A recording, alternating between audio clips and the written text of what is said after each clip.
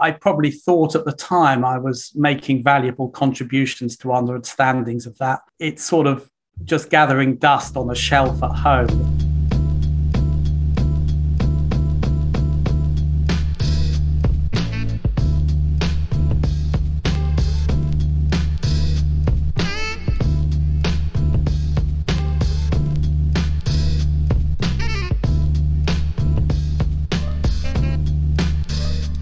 You might say that Dr. Alan Manning is a labor economist. He's a professor of economics at the London School of Economics, who has been a strong contributor to the community of labor economists and to labor economics as a field. He's made many seminal and important contributions through his research to our understanding of the performance of labor markets under different levels of competition, as well as different sources of imperfections in those labor markets, including asymmetric information. In this week's episode of Mixtape the Podcast, I had a chance to talk with Dr. Manning about a new paper of his in the Journal of Human Resources entitled The Urban Wage Premiums in Imperfect Labor Markets, co-authored with Hirsch, Jan, and Oberfincher. The study used German administrative data and documented both the presence of a wage premium for Germans living in urban areas, as well as an explanation that the wage premium for Germans living in urban areas was due not merely to spatial agglomerations that can enhance worker productivity, as has been suggested by other authors, but also due to more firm competition for hiring workers. It's a pleasure to hear Dr. Manning share with me not only about this study, but also about labor economics over several decades and the popularity and the lack of popularity within economics at large for topics like imperfect labor markets. Thank you for joining Mixtape the Podcast. I'm your host, Scott Cunningham. So, Alan, it is my distinct pleasure to meet you and have you on this podcast. Thank you so much for giving me your time. Well, thank you very much for having me. Well, can you, before we get into your career, I wanted to just kind of set the stage a little bit and just tell me, if you can just tell us, for the listener's sake, your name, your title, and where you're currently employed and what your job is. Yeah, so I'm Alan Manning. I'm a professor of economics in the economics department at the London School of Economics, and my specialty is labor market economics. Okay. How would you just, if you were at a party and you had to tell somebody what you spend your days doing and they're not an economist, how would you describe it to them? I tell them, I'm interested in things like kind of wage inequality and unemployment and how we can make our labor market sort of work for everybody. Oh, okay. Great. So where did you grow up? So I grew up in a town you would almost certainly never have heard of, called a place called Welwyn Garden City, which has a population about 40,000. It's about 25 miles north of London. It has a slightly unusual history because it was a planned town in 1920, but has a totally unremarkable present, really. Oh, yeah. So what's a planned town? What is that? So there was this thing in the early 20th century called the Garden City movement. I think actually some people in America were also into it a bit. And the quality of housing was very poor in many industrial cities at the time. And the idea was to have a sort of, it's an early example of urban planning, really, that you would have a town in which there were residential areas that were kept separate from industrial areas.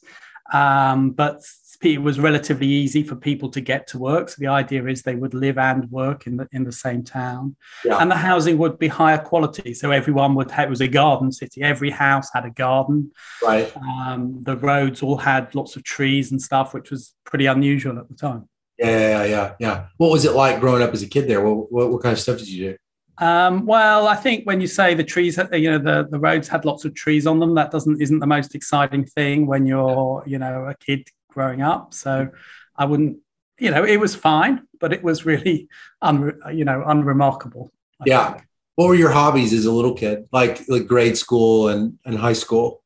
Well, I liked playing, football, soccer to you, and those kind of things. But Which team did you support growing up?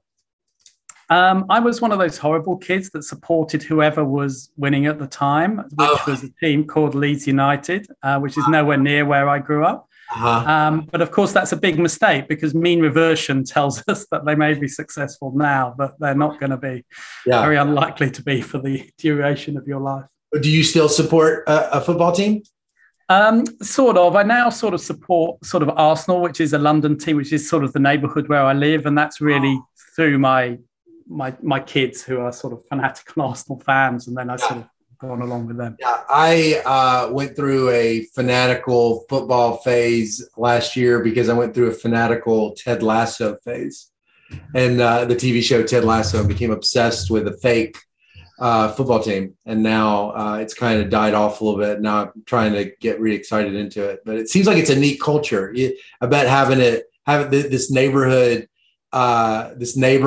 team that you sort of grow up with. It seems like, I don't know if we have that exactly in the US, the same emotions of it. Yeah, I mean, I can't pretend I can get very emotional. Like my sons, if the team loses, Arsenal loses, they are in a bad mood about it. Whereas I'm kind of more, oh, well, it's sort of, it happens. So that's probably because, I haven't got that sort of deep roots from childhood of, caring about this team. I suspect. Right. So what drew you to economics? I guess first you were at Oxford from 81 to 85. Is that where you became interested in economics? Well, in the British education system, you specialize much earlier than in the American one. So actually, I was an undergraduate in Cambridge from sort of 1978 to 81. Yep. And, the degree I was doing was economics. And basically that was not entirely, but, 75, 80% economics from year one. But I can't, if you ask me why I decided to get into it, again, in the UK educational system, we specialise very early. At age 16, I had to choose between 4 subjects: history, maths, chemistry, and economics. And I decided to drop economics and then said, oh, well, I'll study it at university. But I can't pretend there was any rhyme or reason to it, really. Right. So was there a point where economics actually sort of caught your heart a little bit? Yeah, I mean, I guess I did, come to think, well, actually, this is quite important to people's lives and this matters to people. And if you think about, well, you kind of want to improve people's lives, that this is a good way to do it. So I think I grew into it and found that it sort of suited me rather than I knew that all from the beginning. Is that because you have sort of a sensibility that predates economics, that you sort of did think about, well, it's really, equity and the well-being of people is really of primary importance, and I want to work on those things? Is that what you're... I don't think that was the origin. I'd like to say it was, but I don't think it was. I kind of liked maths, but I also kind of liked history, which involved writing. And so a subject that combined, those two things, economics seemed to fit the bill. So it was just, that is sort of, I think, the reason why I did it rather than what I thought it could actually do. Yeah. So at Oxford, 81 to 85, I'm curious what your training was like back then. How was it similar to, and how is it different from what you see students getting at LSE now, for instance? Well, it was much, much more disorganized, than it is now. So it consisted of then a sort of a 2-year master's program, and then which involved quite a big dissertation, and then you completed your PhD in another year, basically. And you would have to do courses, usual thing, micro, macro, econometrics, but the exams would be not necessarily be set by the people who gave the lectures. You would have, your classes, the sort of the small group teaching would be with other people completely. It was all sort of, kind of rather random. Right. Yeah, so versus now, what's it like at LSE now? Well, it would be much more like, it would be like a US, a US model. You have, you have 2 years of taught courses. The people teaching the courses will be setting the exams. It's sort of quite production line. It's much better in most ways, but I think it probably also it forces people down a particular track in a way that in my day it was sort of done much less. So what did you end up? So do you specialized in labor pretty much immediately? No, I've never taken a course in labor economics. Oh, interesting. What did you specialize in? So I sort of started really in economic sort of theory. So my advisor was Jim Merles, who was sort of a theorist. Yeah. And, he was sort of doing information economics. So that's sort of what I did. It was information economics as applied to the labor market. It was, for example, there was the period when there was this idea called implicit contract. Everyone was worried about very high unemployment and why wages were rigid and things. And a very popular view at the time was that sort of there was implicit contracts between workers and firms, right. And there, and also there was asymmetric information. So I sort of, that was my training, was entirely theoretical. Right. But you wrote a dissertation that was labor oriented with regards. Yeah, it was. So I sort of decided I kind of wanted to get into that. So this was the early 80s. This was the biggest recession since the Great Depression in the US as well as the UK. Unemployment in the UK went to 15%. That sort of made me, what drew me to be interested in that. Right. So you were thinking, I'm living in the middle of a massive recession. I'm going to, and so just the topic of worker unemployment became something that just was very salient that you were wanting to work on. Did you end up writing a dissertation on recessions and things of that nature? No, it was very, very, although I probably thought at the time I was making valuable contributions to understandings of that, it's sort of just gathering dust on a shelf at home, the physical copy of my thesis. And I think I might be slightly embarrassed to open it up and actually read it. Well, then tell me the trajectory that happened after you left. So you end up you eventually end up back at LSE. It's not too long, or you end up at LSE. It doesn't take a terribly long time before you end up there. What ends up happening after you leave Oxford? Yeah. So my first job actually was at another part of the University of London called Birkbeck College, which you may never have heard of. It's a college that specialized in sort of part-time evening education. That's sort of what it did. Oh, okay. So it had a kind of small economics department. So that was my first job. So I spent 5 years there. Okay. And then moved to the LSE. What was that like? What was it like at that university? At that period, it was fantastic, actually. It was a kind of small department. It was a relatively young department. Actually, we had its 50th birthday party last week. There were a small group of us who were all joined around the same time, young sort of faculty, who were all really good. And so it was a great experience. You sort of taught in the evenings, but that meant you had basically the days free for research. So it was a great first job. That's great.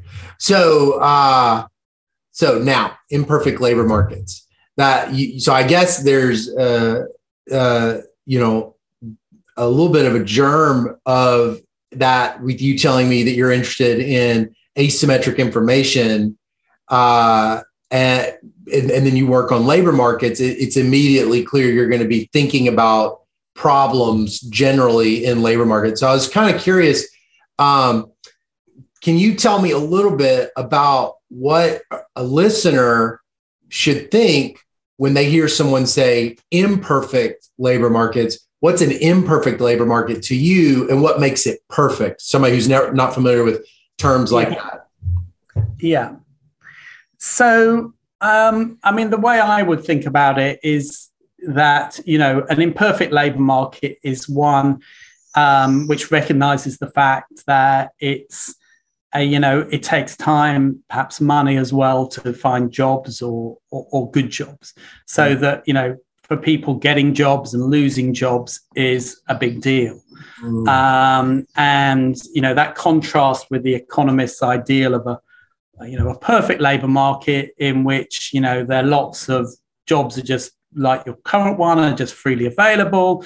Right. If you lose this particular one, no big deal. You just get another one, and things like that. Of course, the average person, when you explain it like that, thinks, why are these economists so mad to think that labor markets could ever be perfect? Of course, jobs are a big deal. You get paid for saying that. Right. Yeah, exactly. That's interesting. So immediately, one thing that you just brought up that came to my mind is like in the product market, say like bananas, I buy bananas all the time, but in the labor market, I might only have a handful in my entire life. Is that already just that one little dimension of it an important part of where we start moving away from the ideas of perfect labor markets?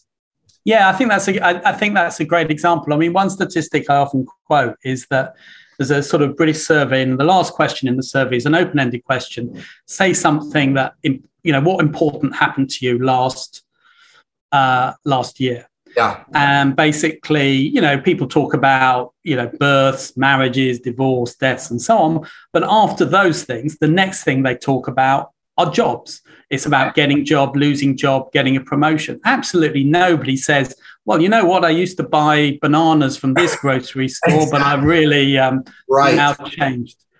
Well, I did. And it's just a bigger deal in people's life. And I think the fact that people just have a few of them is testament, to this fact that it's just not that easy to get jobs, change jobs. It's weird though, because you would think the fact that it's a bigger deal would mean that society manages it, devotes more resources to making sure it works better. But it almost seems like you're saying that because the number of jobs is shrinking, small over a person's life, something about that is a problem. What is it about that makes it hard for the markets to manage it well?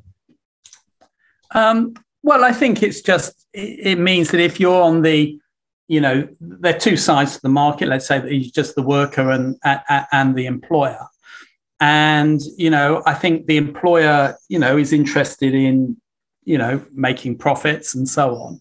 And they're typically going to have a lot more work. A typical employer is going to have experience of dealing with a lot more workers over the course of, their life than a worker is having experience of dealing with employers. Right. And so we end up with that sort of an imbalance of power, sort of essentially imbalance of power. And, so sort of my view is that we need the sort of some kind of intervention in the labor market in order to deliver an appropriate balance of power between workers and their employers. And if we don't do that, we're going to end up in a situation in which employers have got too much power. And I think the origin of that in my own mind of why that was important was, going back to what was happening in the 1980s. This is a period of Reagan in the US, Thatcher in the UK. What we're seeing is, sweeping away of lots of labor market regulations, and so on and so forth. And the view that, the market is sufficiently competitive in itself to protect the interests of workers. And I thought at the time that was sort of going too far in the opposite, in that direction. Yeah, yeah. And, but also wanted to have some intellectual underpinnings for the argument for saying why this was going too far. Right, right. So it's interesting because you're saying that the problem in labor markets, or at least one of the problem in labor markets, is when they are not perfect, and you explicitly link that to competition, as opposed to there being sometimes the solution in these labor markets is to create with unions an additional kind of, it's like, I guess like what I was going to say is that one of the solutions to there being imperfections in the labor market has historically been the union. And the union almost is a shrinking of some sort of natural competition happening between the workers. And so it's interesting. So it's not always immediately intuitive, I think, to a non-labor economist, why that might be a solution if in fact the problem is a lack of competition. It almost seems like it's going in the wrong direction. But can you sort of provide a little bit of your reaction to that? Yeah, no, I mean, I think that's a very, interesting perspective. I mean, I think some of these frictions in labor markets, they're sort of, if we would like to just magic them away, that would perhaps be the first best outcome.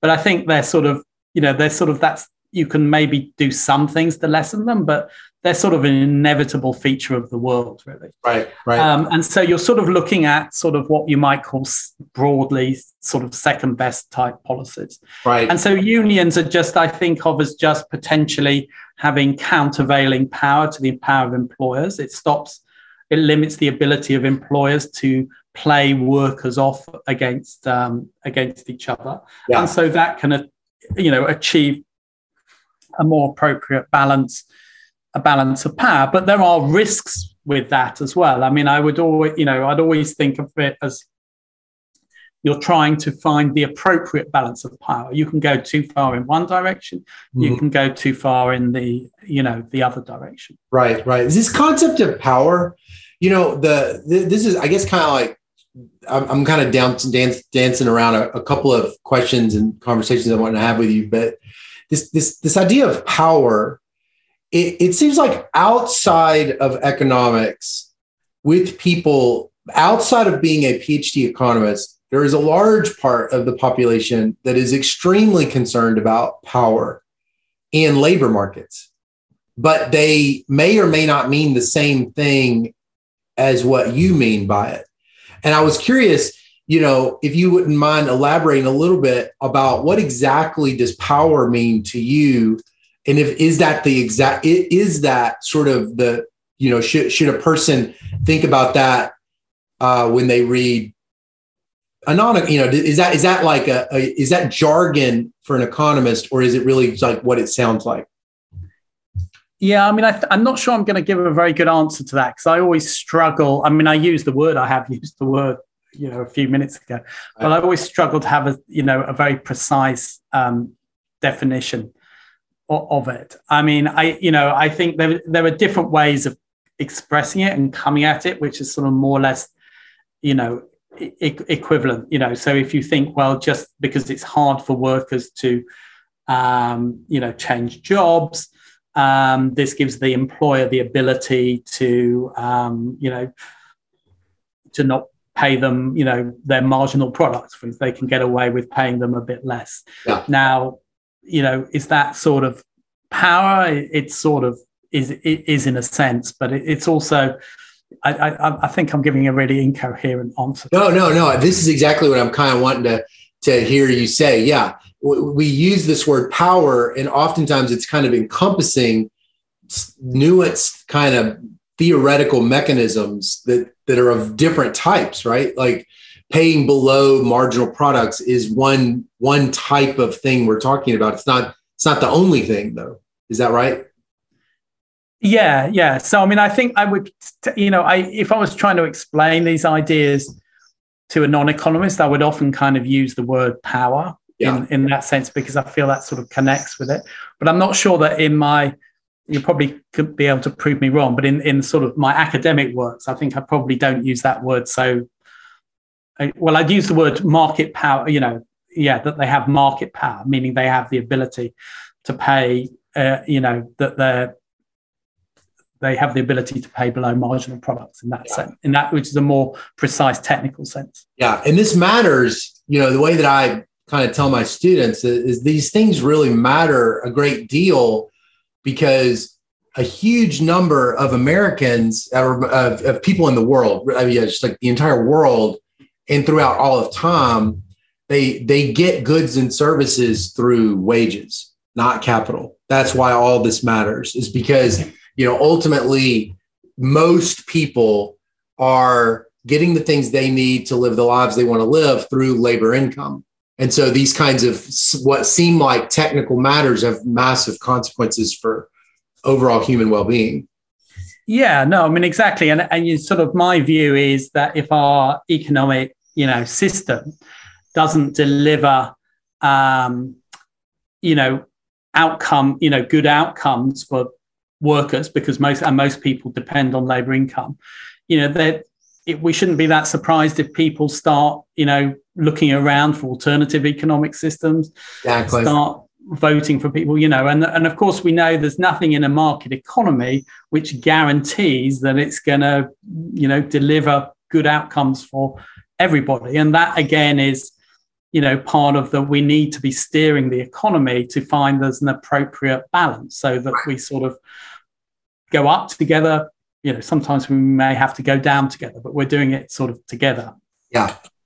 Okay. So now I want to kind of ask a little bit just about the sort of what you've observed over your career, and just kind of briefly say one thing. If you said to someone, I one time said to someone, I said, it seems like monopsony is getting a lot of attention right now. When I was in graduate school, I never heard about monopsony. Now I hear about it all the time. And that person then said, well, monopsony is very old. It goes back to Joan Robinson's work, a long, long time ago.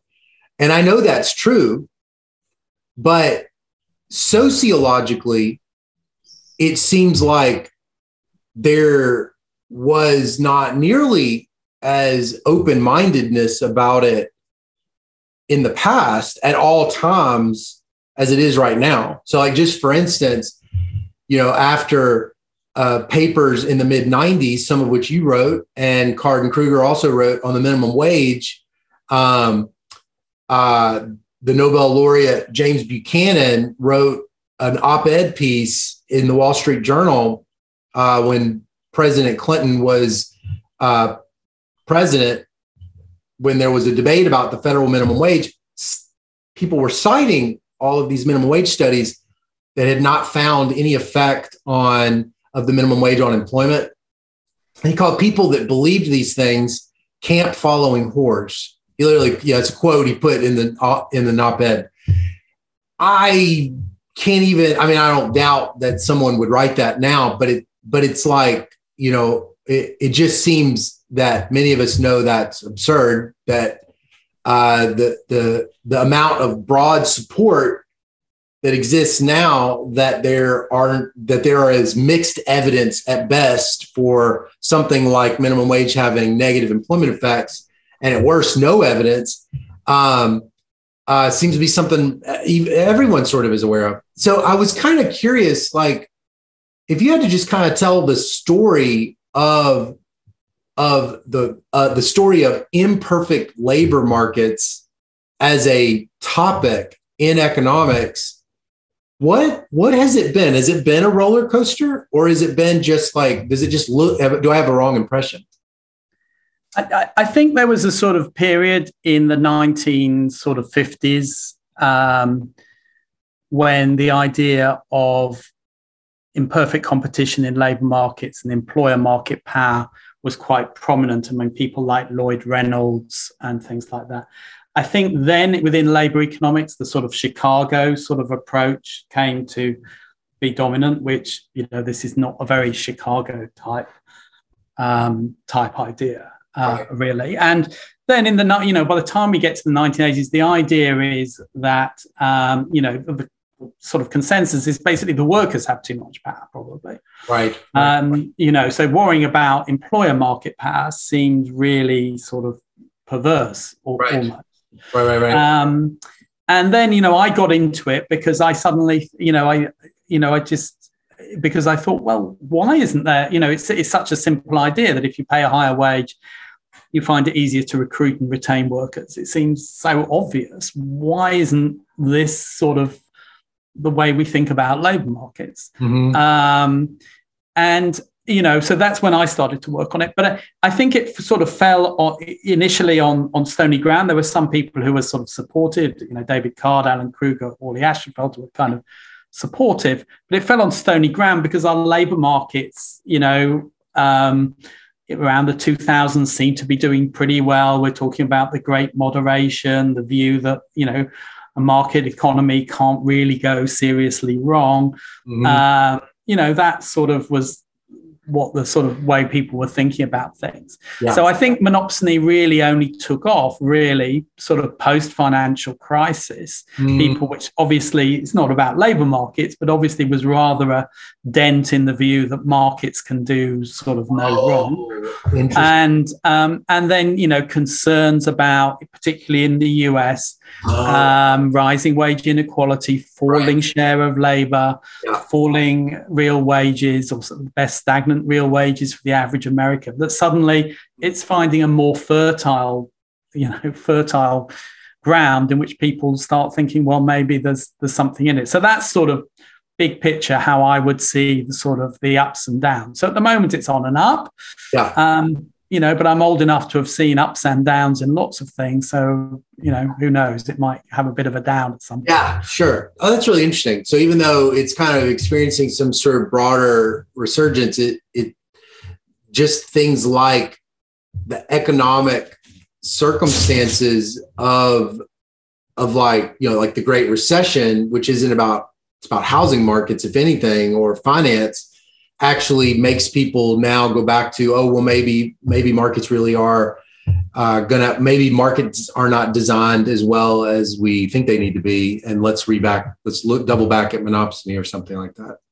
Yeah. So I think, that's sort of my sort of view how it is. And just as I sort of got into labor economics in the 1980s, because these issues seem, labor market problems seem the biggest problems of the day. I think that, people are attracted to this now because, it seems to speak to the problems of the current time. Right. I think there's also a generational thing. I did think an older generation, I did find people, many people who simply told me, well, this cannot be right. There is employers have no monopsony power. Right. And yet, when you would say, well, okay, well, point me to the studies that show that. Right. Because this view that, higher wages make it easier to recruit and retain, that seems kind of sensible. They wouldn't be able to say, there is no literature claiming that. But so I think the younger generation kind of rather more receptive to new ideas. Well, there's this interesting speech that Card gave at Michigan in 2014 about the history of the empirical micro model. And he talks about the connection that, applied people, and it's primarily labor, but it's like they've had with theory, the theoretical model. And he talks about it as he calls it the approximating model stage. And I interpreted it as more like Menser regressions connected to Becker. And it was kind of like theoretical models dominate the thinking, and the estimation is pretty straightforward. We would by today say, it doesn't solve any identification problem, but it's just regress wages onto education and potential experience. And then it kind of diverges. And then it's you've kind of got this more structural approach where the economic theory is really a key part of estimation, even in very complicated ways. Structural assumptions are built in and you can recover certain kinds of parameters. And then there's this other route of the design-based approach. And the thing that about the design-based approach is it really is very focused on physical treatment assignments being kind of the main thing, not the theoretical model. The theoretical model kind of guides people's interests, helps them think about the world, kind of questions. But ultimately, estimation is like random, focuses on randomized treatment assignments or whatever. Well, so, it makes me think that generational piece, if you're the less connected you are to the theoretical model and the more connected you are with physical treatment assignments and data, I wonder if something like a letter that James Buchanan writes, which is basically clearly just driven by a model approach. He's just saying this is not possible. Yeah. He's never run a regression in his life, I bet. He's like, this is not possible. Water cannot run upstream. Right. And so I just wonder if some of this is because models in general don't play the same role in these newer generations of economists the way it did 50 years ago.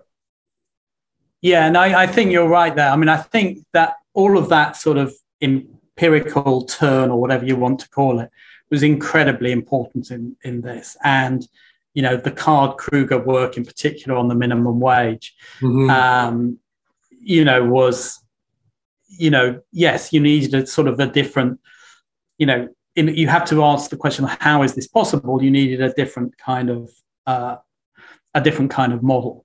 I mean, I find the Buchanan thing a bit odd because, I mean, he says, well, this is not, possible. This is like saying, the laws of gravity don't hold. Right. I think it's something like that. I mean, he did know about imperfect competition. Yeah. So he must, I can't help feeling, I understand that he thought the markets were pretty competitive, but, I think he knew that there were sort of economic models which of course didn't have that conclusion. But he just didn't. The problem is that as soon as you admit that, a theory is in a way an explanation of X. And the trouble is you would quite quickly add up, a long list of, here's another explanation of X and yet another one, another theory and so on. Mm-hmm. And at a certain point, we want to know what is the explanation of X. Right. And at that point, theory just cannot help us really distinguish between these. Yeah. It's got to be empiricism. Yeah. Right. As opposed to, so it's interesting. So then empiricism that's interesting because, that now it's very hard to imagine that will ever revert back to anything other than a deeply saturated empirical approach to economics. Not that theory won't be relevant, but that I don't anticipate a world in which people just stop looking at data and stop taking, estimating various important parameters seriously. But there has been fads and there have been herding in these academic topics.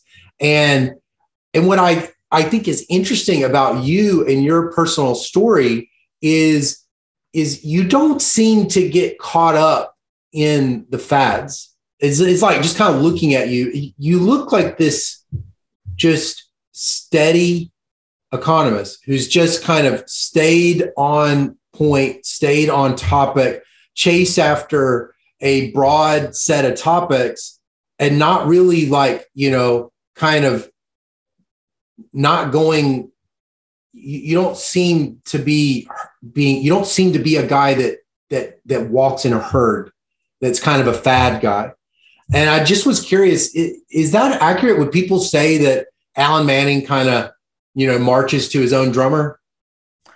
I mean, I don't know. I mean, I'm pretty established. I mean, I've been a full professor at LSE for 25 years, so I'm pretty establishment. I do have a very serious character flaw, which if everybody agrees with me, I think I must be doing something wrong. So so that character flaw maybe is a little bit of this. So, now people seem more enthusiastic about monopsony. I find that a little bit hard to. So now you're writing Camp Falling Horde op-ed to the Arsenal newspaper.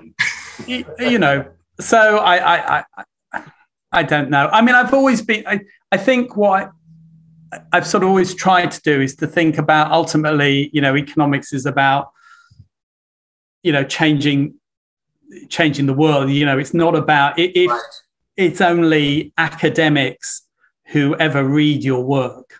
That in some sense that's a sort of a failure. Now, I know that, you can influence some academics, and they influence other academics.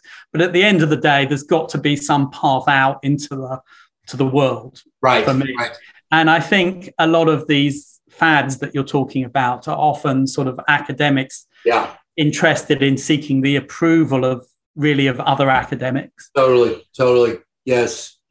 But, I feel like, Alan, that's this thing, too, that I don't feel like there's a clear set of norms that are kind of given to us as young people. Because if we begin to advocate for policy as academic economists, it's oftentimes this uncomfortable thing that is presented to people, which is like, our job is to be completely neutral. Our job is just to be very objective. We do not advocate for policy. We are just purely scientists. But when you're talking about making the world a better place, I don't see how you can't ever, I don't see how you're supposed to not share what you think.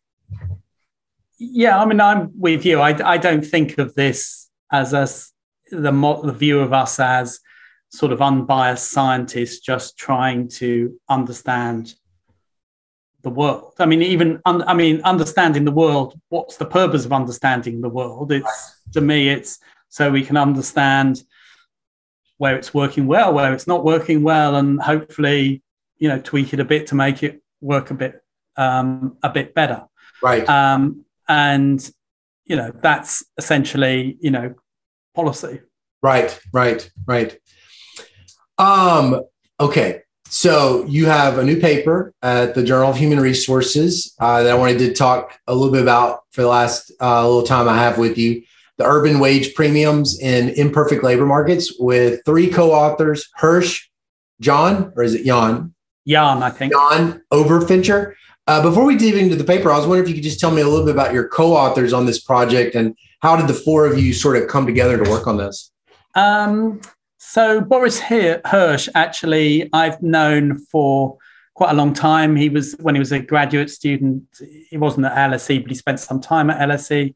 He was one of the people who was sort of interested in monopsony rather before kind of most people. Okay. So I sort of with him go back quite a long way, although this is actually the first paper that we'd written together. Okay. And then he's, has co-authors with the other 2, Elke and Michael. And they're sort of, this uses sort of administrative data from Germany. And, they're people who know an awful lot about this administrative data and so on. Right. So how did this project come about? So tell me the beginnings of this project and the recruiting of the co-authors. I mean, this particular project, I was a bit late to it really. So the 3 of them had written something. So the basic idea of it is that we know that cities basically wages are higher than in rural areas or towns or rural areas. And why is that? And the standard explanation for that is that is, due to higher productivity, perhaps from agglomerations in cities. And this was the sort of argument that actually one of the reasons is that labour markets in cities are actually more competitive. So that, because there are more employers, over, if you think of a worker living in a particular place, they're going to have a greater number of employers within a feasible commuting distance. And so that is going to give them more choice, and more choice means that market is going to be more competitive. Right. So that was the sort of the basic idea. Yeah. But so this urban wage premium, that has been well documented for a long time. Is that right? Yes. So, I mean, so that is sort of nothing sort of new, really. And it's more about why this is. Right. Has it changed over time? And is it really like a phenomenon I think over every country? That's a good question, and you're going to put me on the spot here, which I'm not sure if I'm going to give you the right answer. Yeah. I think that it's probably kind of gone up a bit. If you think in the US of wage gaps between the sort of Bay Area and New York, sort of Middle America, and in the UK between London and the rest of the country, I think those wage differentials in nominal terms have risen. But it's funny because I would say an urban wage premium, I could think of lots of reasons that the cities have higher wages. I could think cost of living is higher in those cities. So to get them there, they have to pay them more. I could think the kinds of firms are different there. I could think, I could even go to this Enrico Moretti kind of theory about, you put them all together and all of a sudden something's happening with the productivity of the workers in some kind of complicated way. But it seems like you're saying that it's something different than those three things, right? I mean, we're not saying that none of those things are relevant. We're just sort of saying they're not the whole story. There's other effects as well. So you're saying there's this. So I think it's, because these cities are expensive in terms of housing, you sort of have to pay workers higher wages to locate there. Right. But then you have to think, well, why do firms locate there? Because their costs of land are higher, the wages they have to pay the workers are higher. Yeah. There's got to be something on the other side of the equation. Yeah. So there's not either some sort of magic source in terms of higher productivity. This is a location that's particularly good for producing stuff, or that there's sort of spillovers, as you mentioned, those kind of ideas. Whereas our idea is just that it can be that if these markets are more competitive, they tend to attract the more productive firms into them as well. It becomes, so if you're a very productive firm, you can actually be you're going to want to be a relatively large firm, and you're going to then want to locate in a place where there's a ready supply of labor, which is a sort of city. Yeah. So if it was a perfect labor market all across Germany versus your hypothesis that there are these imperfections related to cities, what would there be an urban wage premium if it was perfectly competitive across the whole country? I mean, there might be if there are productivity differences across locations, which are just sort of fundamental. You would then see, activity being concentrated in areas that are more productive. Yeah. But there's a congestion effect as you get everybody piling in there. Basically, there's some sort of congestion in terms of land and so on, and so in the end, you end up with unequally distributed economic activity. Yeah. Okay. So I think it is the case that a perfectly competitive view of the world can explain why we see agglomeration like this. Mm-hmm. Mm-hmm. And you think that, so your finding is you're finding that there does appear to be an urban wage premium that is at least partly driven by greater density of firms in those areas, that itself is the causal effect, not enhancing of productivity, but actually competition between more firms? Yeah. So what we do in this paper, we take a measure of how competitive is our labor markets. Yeah. And sort of one of the measures we use, for example, is the fraction of new recruits that previously had a job are coming directly from another employer. And the basic idea there is that, competition for workers is biggest when you've got two employers facing off, competing for the same worker. Mm-hmm. If you're recruiting somebody from who hasn't currently got a job, you're not directly competing with another employer for that worker's services. Mm-hmm. So we show that in the sort of denser cities, that actually what you see is a higher fraction of recruits come from come from employment, are from previously in employment. We also show that, the quit rate is more sensitive to the wage you pay in urban areas than in other areas. And these are sort of two measures of how competitive labour markets are. And then we show that those two measures of competitiveness are also correlated with the level of wages. So if I'm a policymaker and I read this paper and I believe you, what kinds of policies does this imply? Because we can't make every place a city. So there must be some kind of some sort of policy implication that this generalizes to that may not be necessarily obvious to a lot of people. Yes. So I think, some of this I think of as being quite, you're never going to be able to make it all go away through policy. Right. But part of it might be things like, commuting and information. Commuting is important for workers. I mean, one of the things that always surprises me about labour markets is how short people's commutes are. And what that means is that they're basically considering, a rather small number of employers. Yeah. And so things that make commuting kind of easier would make areas, the labour market more competitive. It might also be the case that better information for workers makes things better. Well, so then, with this rise in work from home driven by COVID and the availability of the technology we're using right now, Zoom, it would seem like that is incredibly relevant for imperfect labor markets, because now all of a sudden, I can live in North Dakota and I can switch between firms that are all over the place, never have to relocate, never commute. All of a sudden, the actual labor market seems like it, weirdly enough, thickens because of these reductions in frictions. But do you think that's true?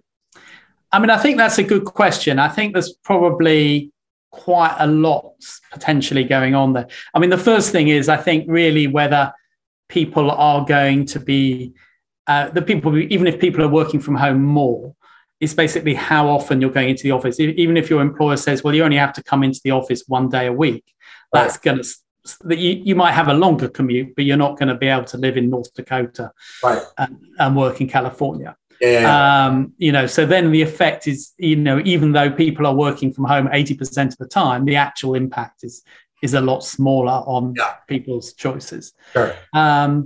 I think the other thing is about how it affects sort of information and things, because if you're working from home, you may well be more isolated.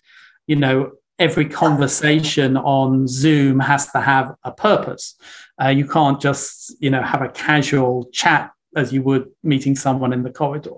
Right. And it may be, workers become more atomized, and, their co-workers are actually important sources of information about the labour market. Right. And that actually becomes more difficult. So I think it's sort of the effect you say is a possible effect, but I kind of, would think it might, I wouldn't say it's inevitable that it goes that way. And I think we have examples like when, provision of job information, vacancies and so on, all went online.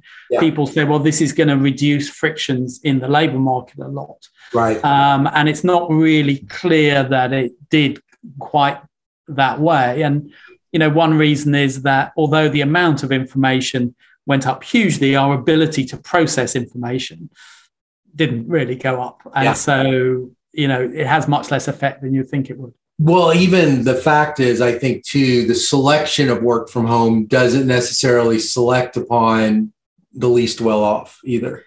Sure. And, for sure, they're going to be all these personal service jobs and so on. You can't work from home. You can't work from home. Yeah. You can't work from home bartending or something like that. It's harder to get the drinks to them. Let's see. I had one more question. I was going to just end here. It seems like in light of this urban wage premium, it seems like one of the most significant monopsonies, or it seems like a substantially imperfect labor market that I don't hear a lot about is the university. Because for so many reasons, it seems like there are these really intense frictions associated with changing because of it's being in this two-sided, and even worse when you've got partners that are also academics. You've got all these incredible problems of like matching. And I was curious, it seems like academic labor markets are defined by imperfection and monopsony, and especially might even be intensified in these geographic areas. That not always, but I mean, people can move between Harvard and MIT, obviously, but it doesn't seem like that's because of this whole idea of lateral moves and so forth. Many cities that you might not be able to move to another place in the city. And I just was curious, do you get the sense that the monopsony issues are intensified with universities, or is it, maybe it's not as bad? Yeah, I mean, I think you're right. I mean, the person who's written the most about this is sort of Mike Ransom, who's at BYU, and he actually was writing about monopsony sort of, I think, even before I was really. So, and, he has a paper which shows that in most jobs in the labor market, the longer your job tenure, the higher the wage that you get. But actually in academic jobs, it's the opposite. And he suggests this is because the universities have, people are more mobile earlier in their career and so on. But once you've got people, settled, their families, partner jobs and things, and not many, and moving jobs means, moving your whole life, right? In many cases, the universities have a lot of power over those, those workers. Yeah. So I mean, I'm not sure, so I think the more general point is that, sometimes people ask me, do I think there's more monopsony power in higher skill or lower skill labor markets? Right. And I actually don't have very strong views on that. I think, the consequences of workers, being paid less than their marginal product are more serious for lower skill workers. I find it hard to, for the average economics professor to get terribly, I'm not going to be putting my energy into making the academic economist labor market more competitive. Exactly. Yeah. If we're going to be focused on this, it should be a group of people for whom they're at some meaningful margin of livelihood. I agree completely. Well, it has been such a nice chance to get to talk to you for this last hour. Before I go, I guess I just would be curious what you're most optimistic about, going forward, whether it's the labor markets or something else. Well, it's obviously a pretty difficult time at the moment for lots of different reasons. And in some ways, it reminds me of, when I was graduating in the early 1980s, that was a very difficult time. And I think we have, had the mindset then that everything was getting worse. Every recession was worse than the previous recession, and the world was just going to hell. And it was very easy to be very pessimistic about the direction of travel. And then we went through a period when actually things seemed to get better. So these things come and go. So I feel that one should be optimistic that, things can get better, but it's not going to happen without human action, basically. It's up to us to make things better. And then, we should all try to do what we can to be part of that in our own small way. Yeah. Thank you so much, Alan. It's nice to meet you, and I wish you best of luck in all that you continue to do. Okay, well, thank you very much. And, and I love what you're doing with this. I think it's great as well. So thanks very much for having me. Thanks.